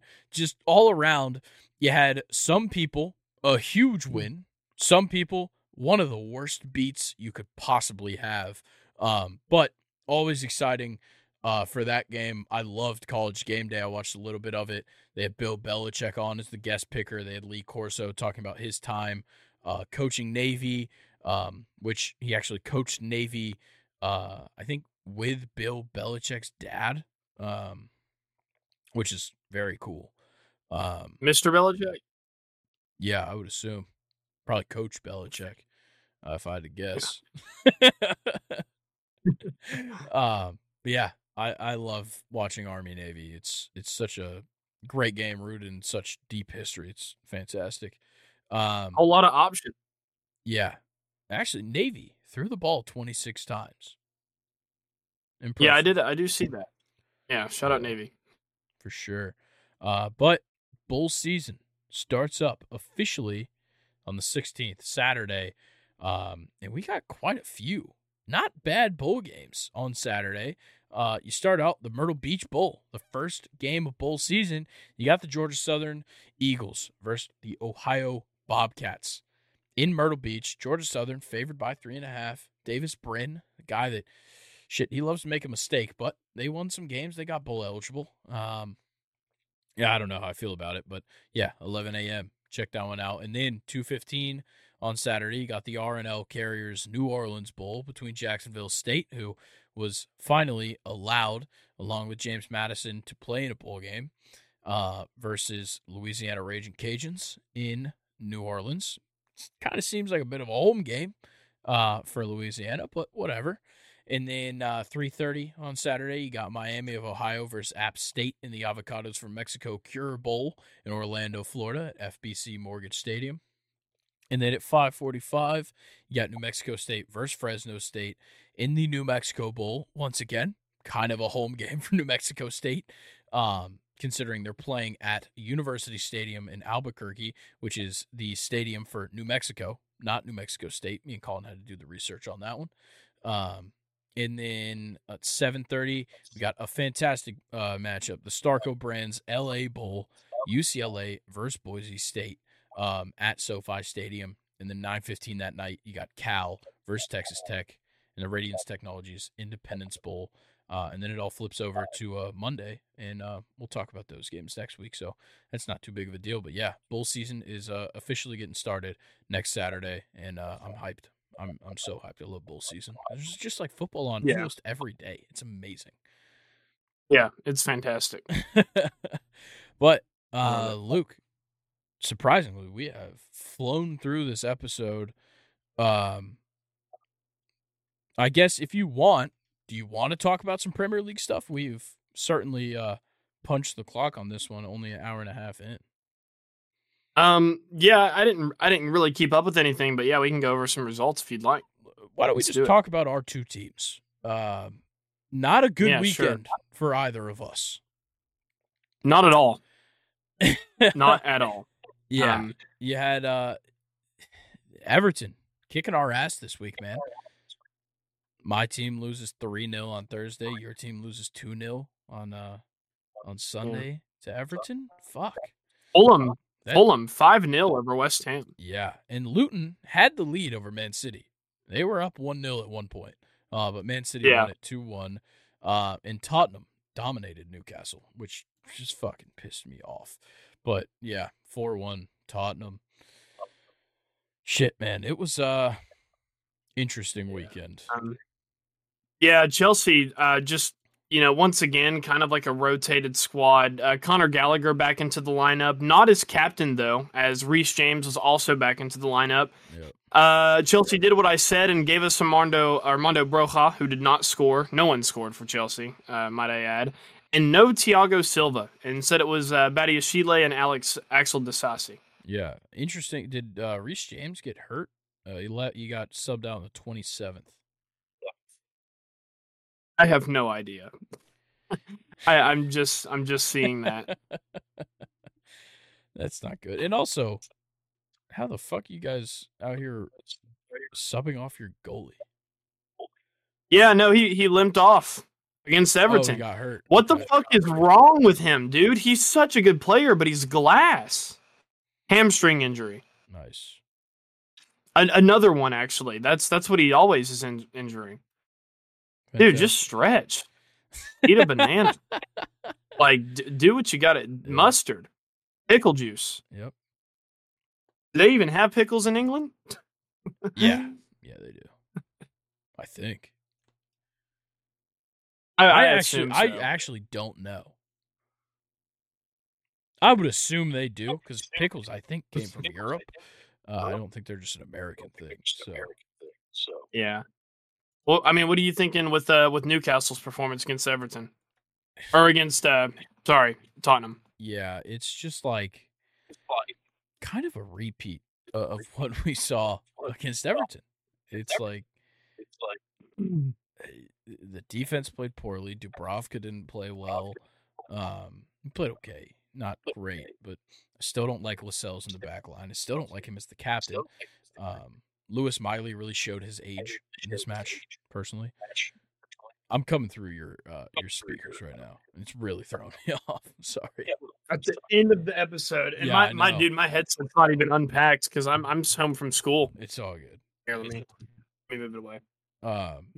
Yeah, like Miggy had a good game, which was nice, and Anthony Gordon's just been kind of slow. I'm glad that Joelinton's playing well. Scored a goal in this one. Guimaraes played well, but yeah, it's just a matter of bad defense. We let Huangmin Son just absolutely pile drive us, and we let Richarlison, that fucking bum, score 2 goals. Yeah. So, yeah, look. Not only that, Tottenham had been looking really bad up to this point. Yep. And we were in a position to move up the table. That's what really pisses me off. It's like these last 2 matches, we've had the chance to make a big jump in the table, and we just simply have not done it. And now, dude, we're sitting here, and Liverpool is in first place because Arsenal lost to Villa. Villa is quickly climbing. They now find themselves in third place, 2 points clear of Man City. And we're sitting here in 7th when we should have overtaken Man U, and we should have overtaken Tottenham. And instead, we lose 2 straight. And Manchester United, gets away with it, considering the win against Chelsea earlier in the week. And then they lose to Bournemouth. But we, once again, don't pick up any points, still can't pass them. And then Tottenham gets this win and kind of saves themselves from dropping too far. Yeah. Shout out Tottenham, though. It seemed like they kind of, finally responded to their lineup, situation after losing all these games in a row, and they, worked things around, and they were able to come and beat a good team, in Newcastle. I really did not think Tottenham, was going to be able to beat a Newcastle team with how they had looked, but, they pulled through here. I have to give Tottenham, credit where credit's due. All right. Well, yeah, I think that's really all we need to talk about here. Let's go ahead and give an update on the Sunday Night Football game. The Cowboys still up. It's 24-13 with about 6 minutes left in the third quarter as of right now. Dak, like we talked about, had that touchdown earlier.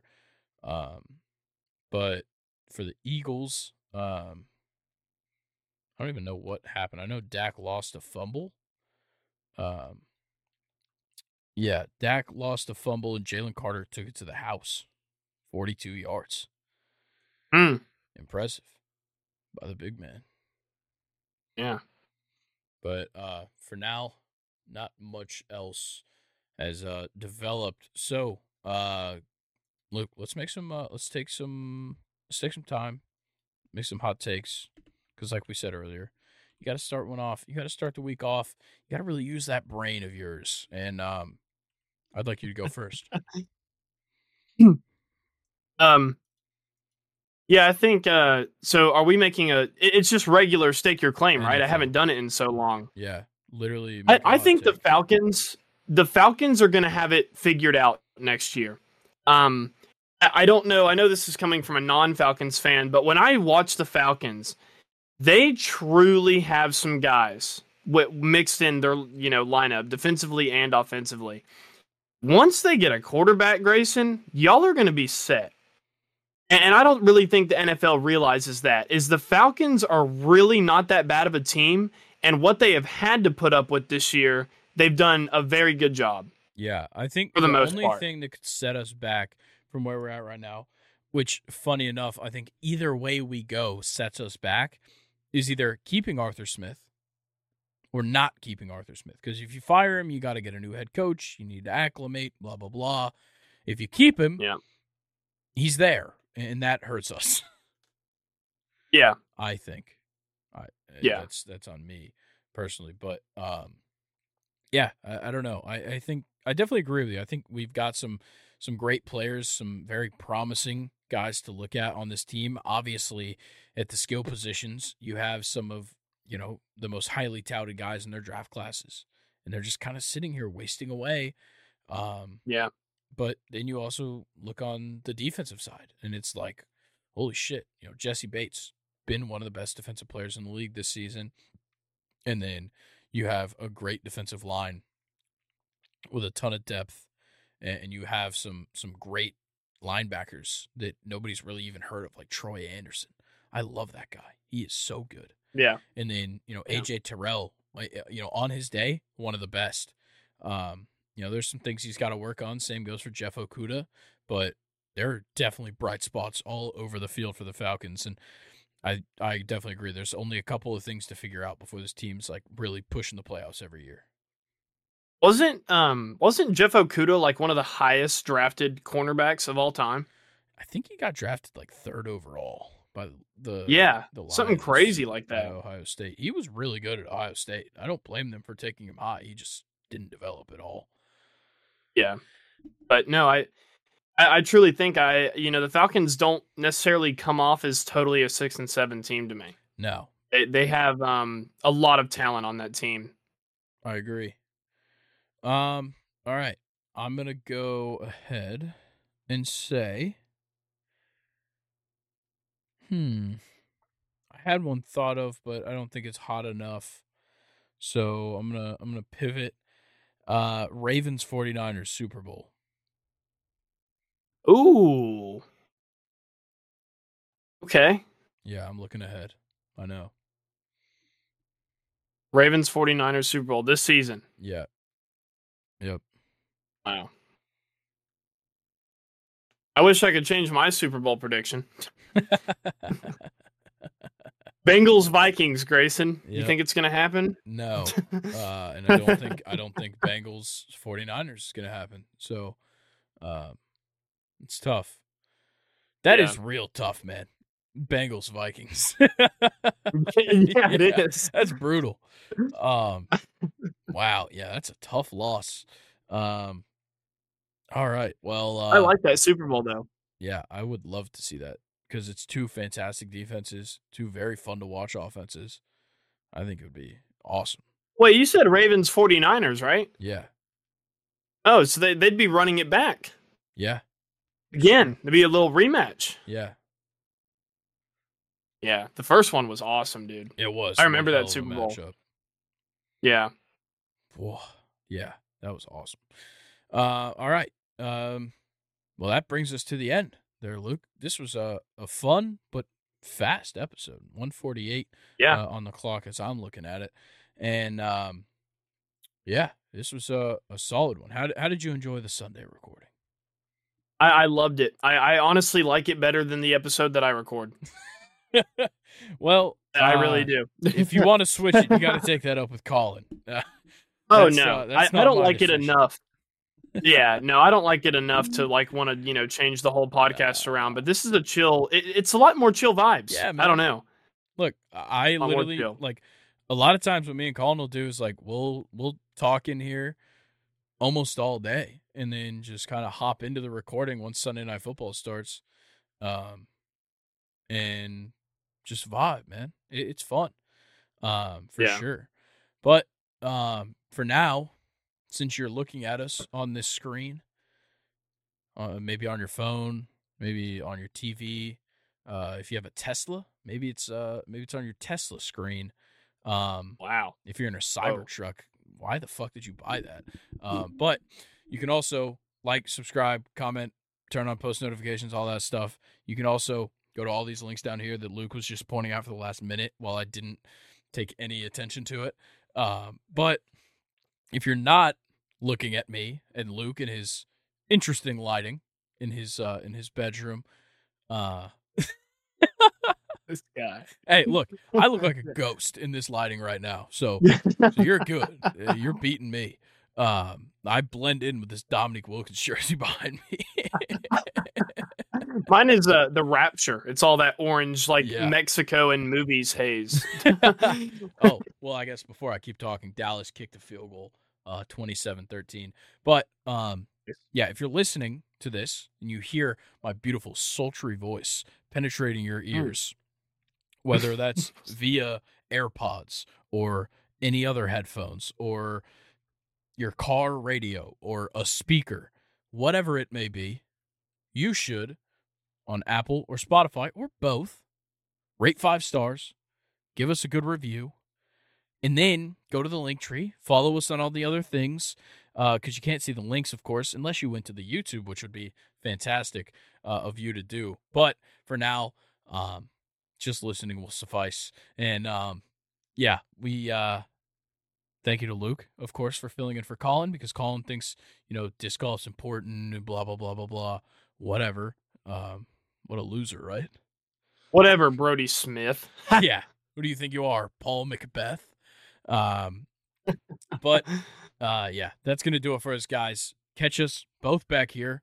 The Luke triple header concludes on Friday, and we'll be talking a whole lot of stuff. So don't miss it. We'll see you guys on Friday. Peace. Peace.